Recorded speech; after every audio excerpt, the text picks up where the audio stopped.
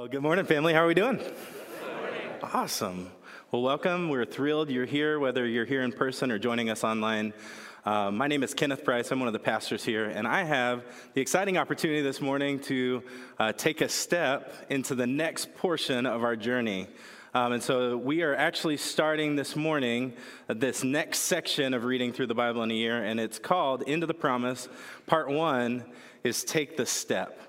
And so I want to we're going to recap just a little bit, but I also just kind of want to share with you the goal of this next section. And we, just like you heard on the video, I hesitate to call them characters because I think they were people. And character can sometimes kind of give us this image of, you know, this great and made up kind of thing. But these were people in the Bible that God did incredible things through their obedience and through their brokenness.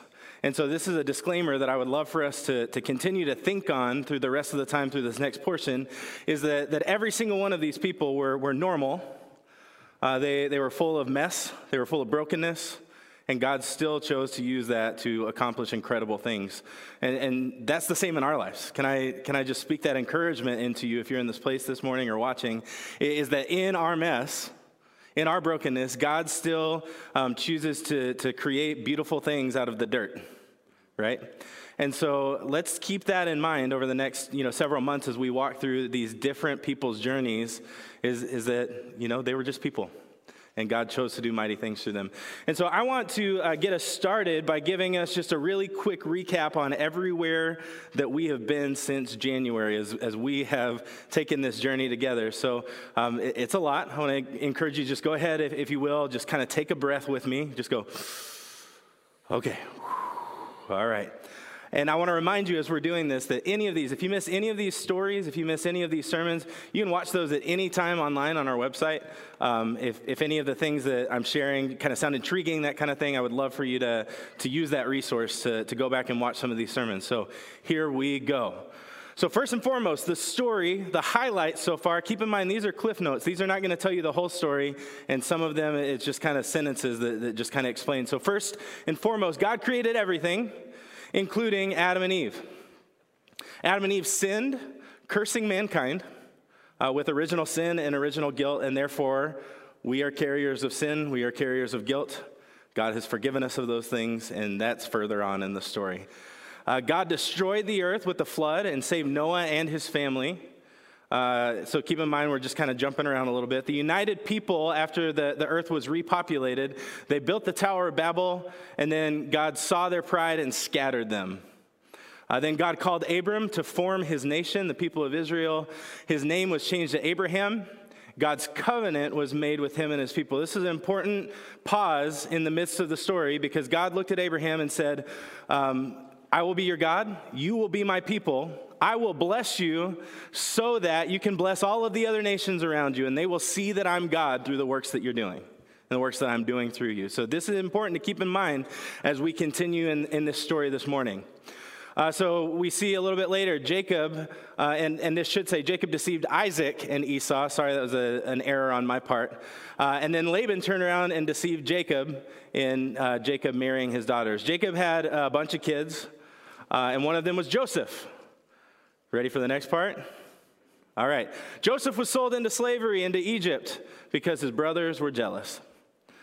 Joseph became Pharaoh's right-hand man after many years of struggle.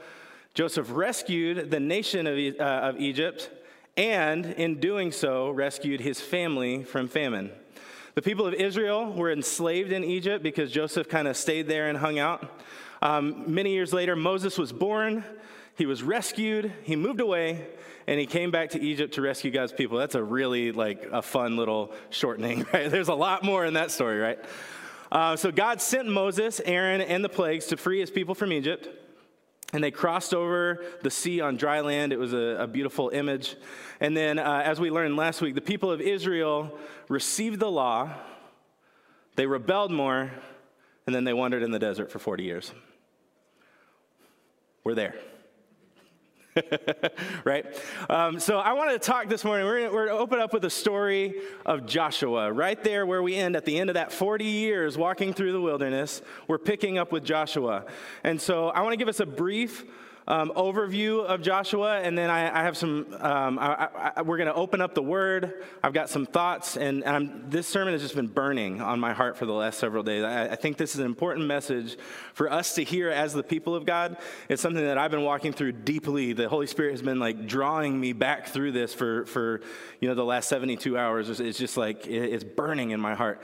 And so first and foremost, the book of Joshua in a nutshell, because it's 24 chapters. Brian asked me to preach about the whole thing, so I'm going to tell you what it's about. And then we're going to dig into some of the more important moments, and then you guys can take the cliff notes and do what you will with that. So first and foremost, 4 movements throughout the book of Joshua. The first movement happens in chapter 1 through 5. This actually we're going to camp out the most this morning, and that is Joshua leads the people of Israel finally into the promised land. Movement number 2, chapters 6 through 12, is all of the battles with the Canaanites. The Canaanites are the people who inhabited the land that Joshua walked into, and they didn't just want to hand over their homes to the Israelites. So there are a lot of battles. It's fun. If you like war movies, that's a good place for you to read. Movement 3, chapters 13 through 22. This is the part that I had a hard time getting through the few times that I read it, because it's a lot of information. For you history nerds, this is the best part for you. For me, I was like, I don't care if, this tribe lived in the hills or this tribe lived, it's okay, great, that's awesome. But Joshua divides all of the land that they've just taken into the 12 tribes and gives them each their own land to live in, inherit the land that God promised them. I love that part, but the doing it is just kind of like, okay. And then finally, movement 4, chapters 23 through 24, Joshua gives his final words, final directives to the people, dies and has his bones buried. So that's a lot. It's a lot. And we're going to walk through just a little bit of this today. I want to give you just a little bit of background of who this Joshua is before we jump in and read, though. So I didn't realize this as much until I was doing some more studying about Joshua, but he was mentioned a lot, actually, throughout Exodus. Okay? So one of the first times we see Joshua mentioned is Moses is about to go into battle with against Amalek. And this is the famous battle where Moses, he's standing on the hill, and when Aaron and Hur are raising his arms, the army is winning, and when his arms fall down, the army's losing, and it's a back and forth. And what I didn't realize is that Moses looked at Joshua in that moment and said, hey, I want you to go and get the army ready, and I want you to lead the army out against Amalek. So it's like, first and foremost, we need to know about Joshua is he is a warrior. He's like going out and he's a general on the field as Moses is doing the work of leading, okay? Second, I didn't realize this, and this was kind of a cool revelation to me, is that when Moses went up onto Mount Sinai to get the 10 Commandments, we learned about this last week, he comes back down and finds that all of the gold and all of the jewelry has been melted into a golden calf, right? But what we find out is as Moses is coming down, who does he meet on the way down? Joshua. He was waiting while Moses went. It says in the Bible that Joshua was Moses' advisor and his assistant. And so like literally Moses is coming down and Joshua's like, hey, I just heard some noise coming from the camp. We might want to check that out. It doesn't sound like battle, but like we need to go down there right now. And so, I mean, he's entrenched with Moses. He's watching him. He's standing alongside of him throughout all of these exploits that we see in the wilderness. And then, this is a more famous part of what we know about him, is that he was one of the 12 spies that was originally sent into Canaan for 40 days to go and look and see what the culture looked like, right? So him and the 12 spies, 40 days, they're looking at all the cities, they're looking at the people, they're looking at the fruit, they're looking at the livestock, all of these different things, to come back and give a report to Moses and say, hey, this is what the land, the promised land that God has promised us looks like. And we see in that part of the story, 10 of the spies are like, oh my gosh, those people are giants. They will crush us. We look like grasshoppers compared to them. And so like all the people are terrified. Everybody in the assembly is like, no, we can't. What? God promised us that? That's crazy. Let's go back to Egypt, right? How many times do we hear them say that? Let's just go back to Egypt. It was better there. At least we got meals. At least we're going to get crushed by these giant people. But Joshua and Caleb look and they said, dude, God made us this promise. Why are you scared? Let's go in there and rock their worlds, right? You know what happened in that moment is the people, like the General Assembly looked at them and said, these guys are idiots. Let's stone them. And like, if it wasn't for God's divine intervention, literally, in that moment, Joshua and Caleb would have been stoned. What happened is God stepped in and he said, you know what, the 10 of you, because you are being punks right now, you're going to wander in the wilderness for 40 years. And as a matter of fact, everybody who was freed from Egypt and has been wandering with you, they're all going to die before I give the promised land to Joshua and Caleb and the new people that are born in the meantime. Ouch, right? And so Joshua has this legacy of being like alongside with Moses. And we see right there his courage coming out and saying, like, I think we can do this, guys. I think we can go in and take a hold of the promise that God has for us. So we fast forward 40 years, and this is where we pick up. I want to encourage you to turn to Joshua 1. And we're going to do like a little bit of reading today throughout the sermon. So I'm not going to have you stand, but I would love for you to turn to Joshua 1. It's on page 210 if you're using the Bible in front of you. It's on your iPhone, on your implants, all that good stuff. So, all right, we're going to start in verse. Sorry, that was dumb. We're going to start in verse 1. This is what it says. After the death of Moses, the servant of the Lord said to Joshua, the son of Nun, Moses' assistant, so there we see it again, he's his assistant, Moses, my servant, is dead. Cool. Now therefore arise, go over this Jordan, you and all of this people, into the land that I'm giving to them, to the people of Israel. Every place that the sole of your foot will tread upon, I have given to you, just as I promised to Moses. From the wilderness and this Lebanon, as far as the great river, the river Euphrates, all the land of the Hittites to the great sea, towards the going down of the sun, shall be your territory. No man shall be able to stand before you all the days of your life. Just as I was with Moses, so I will be with you. I will not leave you or forsake you. Be strong and courageous, for you shall cause this people to inherit the land that I swore to their fathers to give them. So just 1 second here. Can you imagine being Joshua and God himself looks at you and says, be strong and courageous, you are the one that will cause all of this to happen. I kind of got some chills, right? That's awesome. Here's where it keeps on going. God repeats himself, so only be strong and very courageous, being careful to do according to all the law that Moses my servant commanded you. Do not turn from it to the right hand or to the left, that you may have success wherever you go. This book of law shall not depart from your mouth, but you shall meditate on it day and night, so that you may be careful to do according to all that is written in it. For then you will make your way prosperous, and then you will have good success. So I'm going to pause here again. The whole promise of God here is predicated on one action. Be faithful to the law. Be faithful to my words. Be faithful to my commands. Don't look to the left. Don't look to the right. Follow me, and I will make this happen. Do you see that? That's massive here, because I think sometimes we get that kind of twisted, right? All right, I'm going to step out in faith. I'm going to do what God's called me to do. Wait, did you pray up? Did you read up? Did you follow the command? Is that in your heart? Is it coming out of your mouth consistently? I mean, meditate on it day and night. Don't let it depart from your mouths. Some of us are so busy speaking things that are not the word of God. How can we expect to move forward in the promise of God and conquer the things in front of us if we don't have his commands coming out of our mouth? If we're not meditating on it in our heart, that's for free. That's just a challenge, okay? Have I not commanded you? Be strong and courageous. Do not be frightened. Do not be dismayed, for the Lord your God is with you wherever you go. Man, what a promise. 3 specific times here, he tells Joshua, be strong and courageous. Be strong and courageous because I've chosen you. Be strong and courageous and follow the law that I've given you. Be strong and courageous and you'll do it. Man.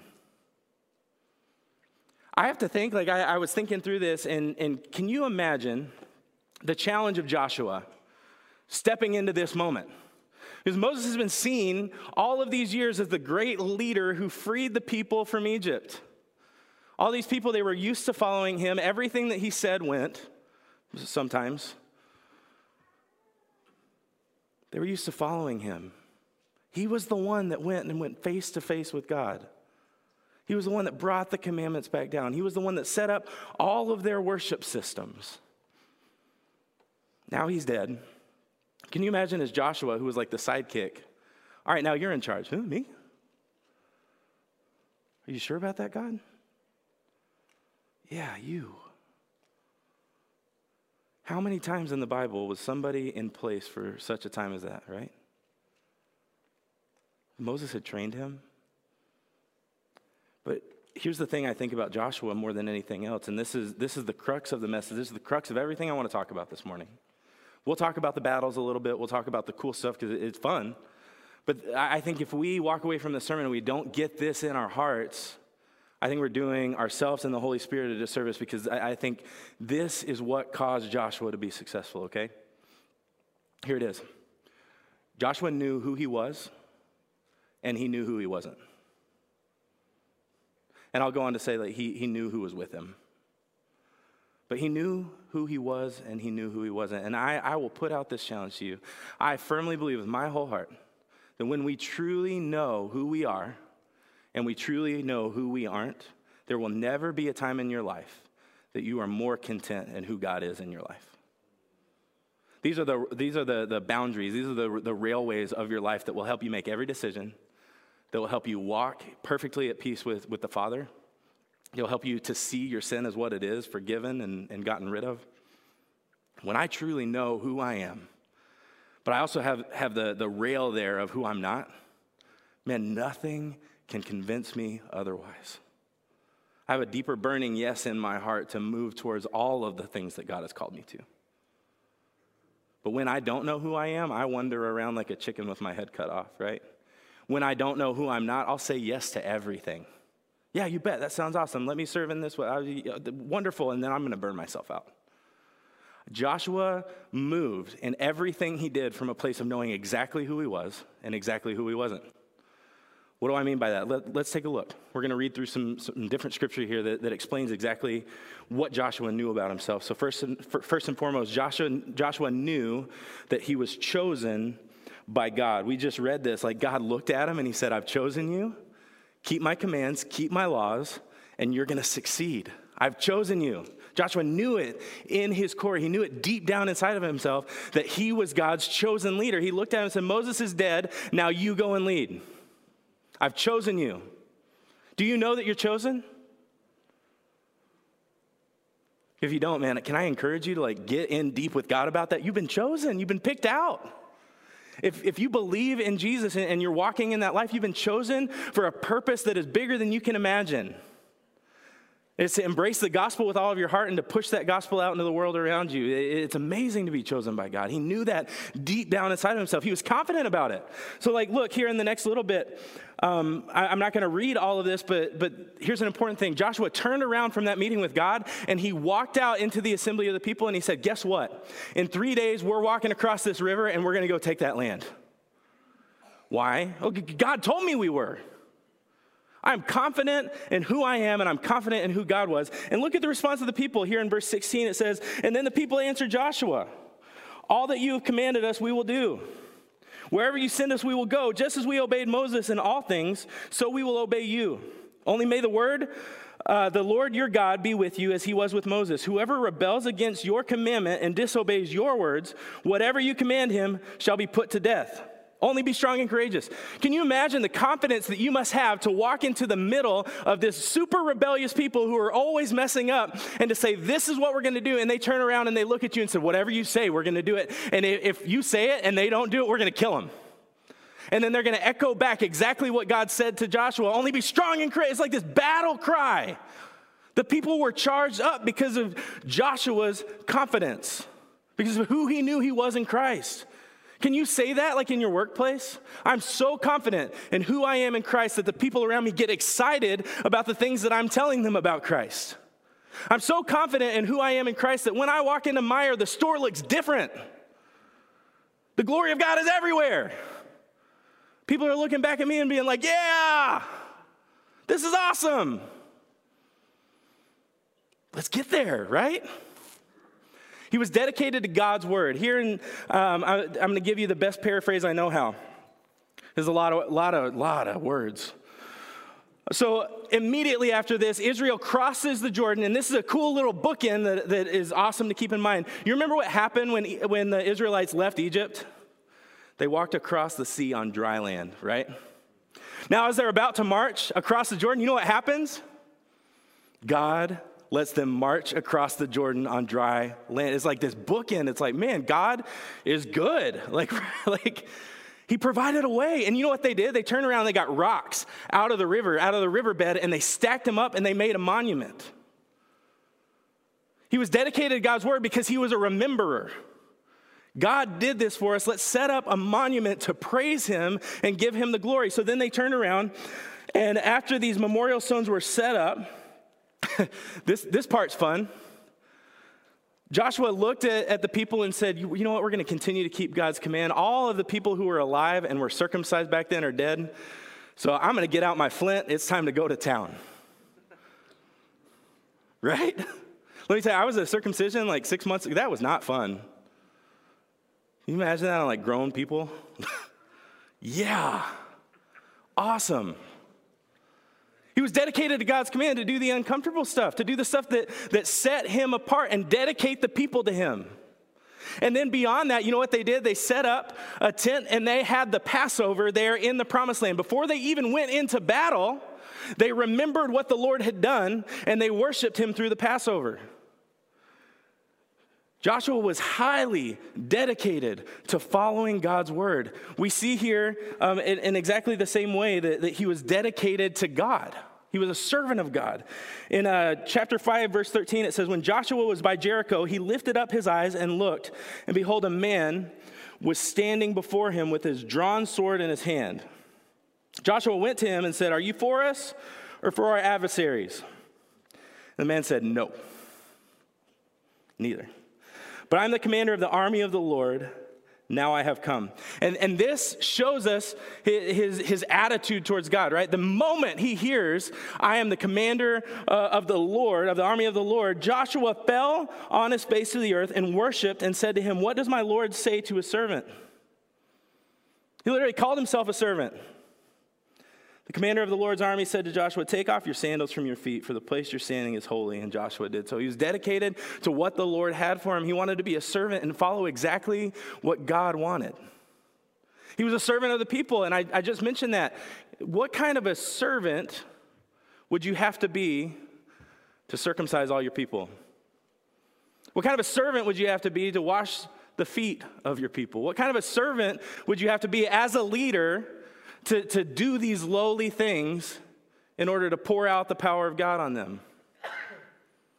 One thing that Brian says all the time is that you shouldn't be in ministry if you don't like the smell of sheep, right? I love that idea. But all of us, we're all called to be servants. We're all called to bow low and to give ourselves for other people. He knew he was a servant of the people. And then we see in a little bit, and we're going to talk about some of these battles. They're awesome. He was a warrior. Like, he didn't have time to mess around, right? He didn't just point and say, you go. Like, he picked up his sword and he ran into the battle. Joshua knew that about himself. He knew these things about himself. Because we turn around at the very end of the book, what happens? Joshua says, look, all of these things happened because we followed God's law. We followed his commands, and look what happened. It's incredible, like, as you read through these stories, the things that happened because Joshua was faithful. Joshua also knew what he was not. And this is a point that I think we really need to get deep within our hearts here, is because sometimes I think it's so easy to know so much about who we are, we refuse to look at who we're not. I'm not Brian Tima, right? I love Brian Tima. I love his gifts. I love the way that he leads and the way that he challenges and the way that he sets up others to be successful, but I'm not built the same way that he is. And I don't mean this like negatively. Thank God for that, because I'm Kenneth Price. You know what I mean? I'm not Jeremy Heavey. He has so many incredible gifts. He pours himself out in front of people. I hate conflict. Like, Jeremy is incredible. Like, he sits in the middle of people and draws them closer together. And it's like me, I'm just going to, you guys good? Okay, we'll see ya, you know. I know who I'm not. I know, like, if you look at me, like, I have, like, all of these gifts, right? I have vision out the wazoo. I tell the people that work with me, like, I need an anchor because I'm a kite, you know? Like, I'm out here just floating around with the wind, like, thinking of all these cool things we can do as a ministry, and I'm like, you need to ground me right now because I'm about to float away.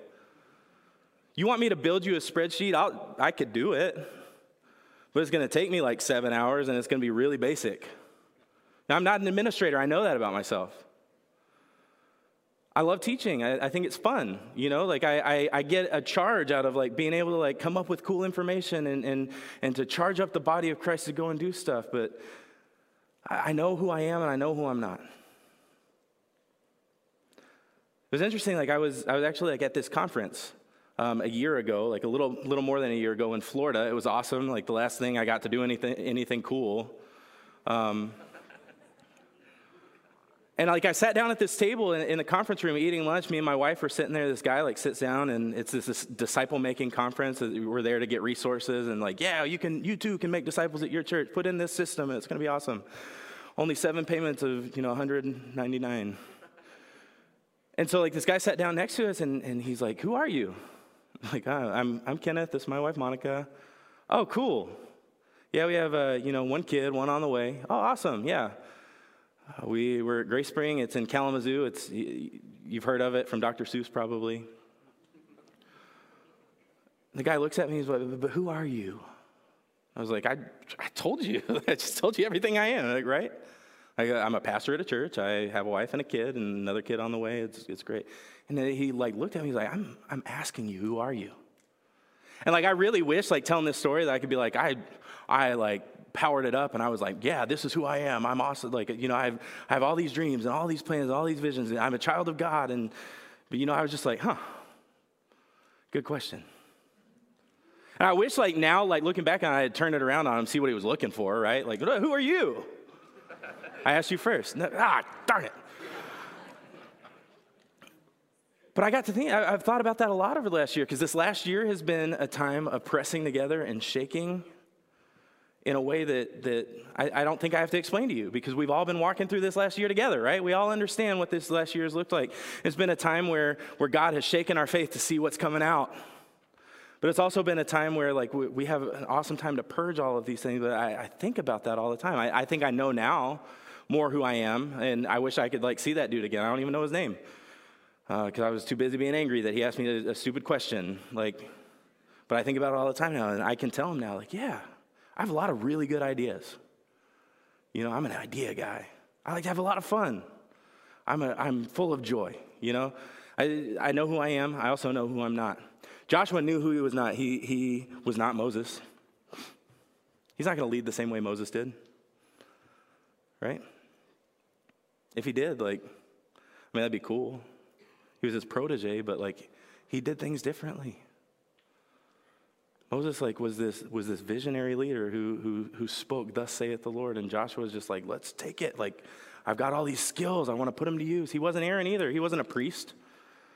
I like to think of Joshua as just this rugged dude that's just like, yeah, let's get it done, I don't think that Joshua is a master strategist.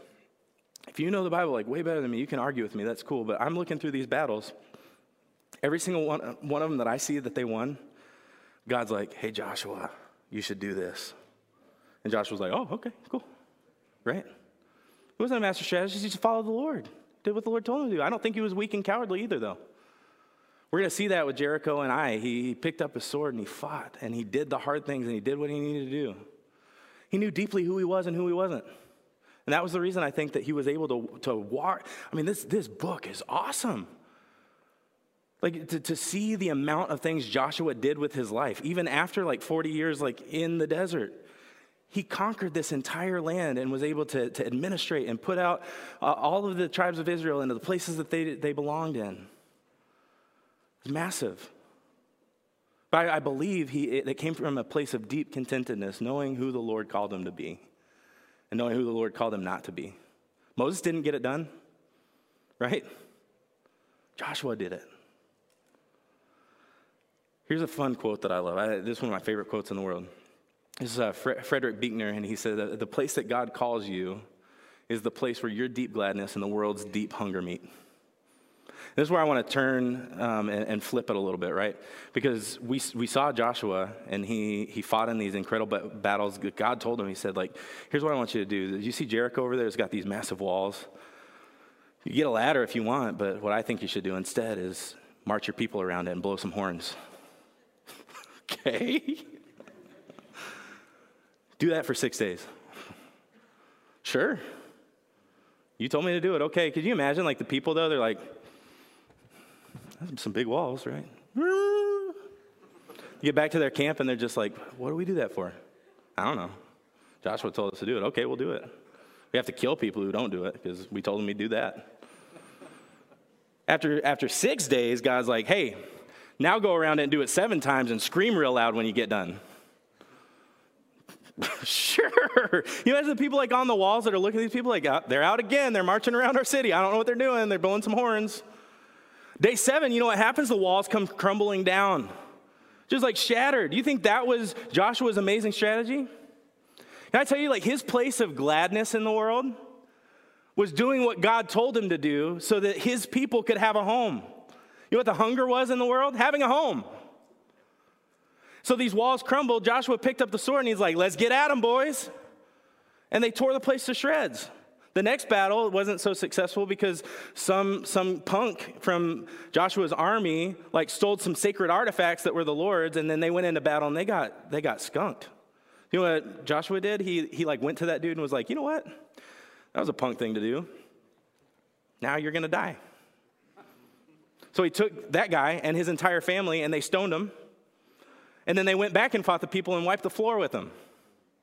Joshua's strategy all along was meeting that place of gladness and hunger through the work of the Lord. But I think this quote is so important for us as believers, because so many times we're like, man, I don't know what I'm supposed to do with my life. I don't know what my calling is. Like, I don't know if this is the will of God for me to marry this person. I don't know. Like, God, could you just like write it in heaven or something? And here's the deal. I think God's will for us most of the time is to find the things that make us come most alive, and then find the places that are hungriest in the world and combine those things together.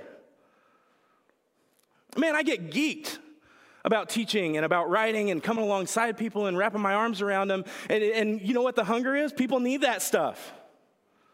Like, so cool. Where is that for you? What's the place of gladness in your life? What's the place of hunger that you see out in the world around you? How can you like join those things together and like it's going to make just this awesome thing that God wants to do through your life? Just like Joshua having the courage to step out in the calling that God had for him by doing those things. Here's the deal. I want us to read this little bit of scripture. It's Ephesians 4, 1 through 16. I love this passage of scripture. Actually, I think for time, I'm just going to skip ahead a little bit. So let's just look at, let's look at 11. This is Paul writing to the church in Ephesus, and he says this. He gave the apostles, the prophets, the evangelists, the shepherds, and teachers to equip the saints for the work of ministry, for building up the body of Christ, until we all attain to the work of ministry for building up the body of Christ. There was like a word there that I think meant something that is important, right? Here's what it is. It said, until we all attain to the unity of faith and the knowledge of the Son of God, to mature manhood, to the fullness of the stature of the fullness of Christ. Till we all. Can I tell you, like, I read these words, and I don't believe for a second that anymore in our body that we're like looking and like, you're an apostle, you're a prophet. I think those gifts were like specifically for the early church, and we can talk about that if you want to, that's fine. But here's the deal. I believe that the giftings of those specific things still exist in our world. And here's what I mean by that. An apostle was somebody who was visionary, who stepped forward and built things. They got it done, right? They planted churches. They worked with new groups of people. They were geeked about it. Prophets, they were people who heard things from the Lord and spoke those out into the world around them. Evangelists, they're people that are on fire for telling other people about the gospel and what Jesus is doing in their lives. Shepherds, they're people that come alongside people and wrap their arms around them. Teachers, there's some, they say, thus saith the Lord. This is God's word for your life, and this is how to apply it, right?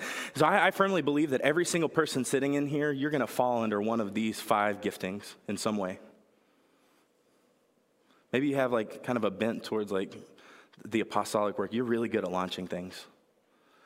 Maybe like you're really good at like hearing from the Lord and speaking with a discerning spirit over somebody else and saying like, man, I don't believe that's what God's telling you at all. Let's discern this together. That's prophetic. Where does your gladness line up with these 5? And where's the hunger in the world that needs that to speak into it? I have such a burden for this church, and I know like COVID's been hard. It's been hard. I know there's some people who still feel kind of anxious about it, right? But here's the deal. It breaks my heart when there are seats that are this full, and then I hear of different ministries struggling to find volunteers. Can't do certain programs because we don't have enough people. I get convictions are important. I'm not telling you to go against them. I'm just saying like, man, where's the place of gladness in your heart that would point you towards a service opportunity inside of this building or outside of it? Does it get to the point, church, where like if we don't do something about it, people are not going to hear the gospel? Can we be courageous and step forward? I just so believe that like, man, as believers, as people are doing what Jesus said we should do, every classroom should be full of adults. They should have to turn adults away from classrooms, from being youth workers, from like coming and helping at men's ministry. I mean, all of these opportunities, women's ministry, all of these, we should have to turn people away because it's like, yeah, I don't got a job for you. You want to be the third person helping to carry that one table? Like, come on, let's do it. You know, like we should be there. I'm stepping on my toes too because there's a lot of things I'm like, I don't want to do that. Okay. Where does your deep gladness and the deep hunger of the world line up? Where's your deep gladness and the deep hunger of people walking into this church to hear the gospel for the first time line up? How can you sacrifice yourself for the greater good of someone else coming to know the King of the universe who died for their sins? Here's the thing, I'm done. So I want to encourage you guys, like, I want you to ask yourself these questions. We're going to have just a short time of reflection time.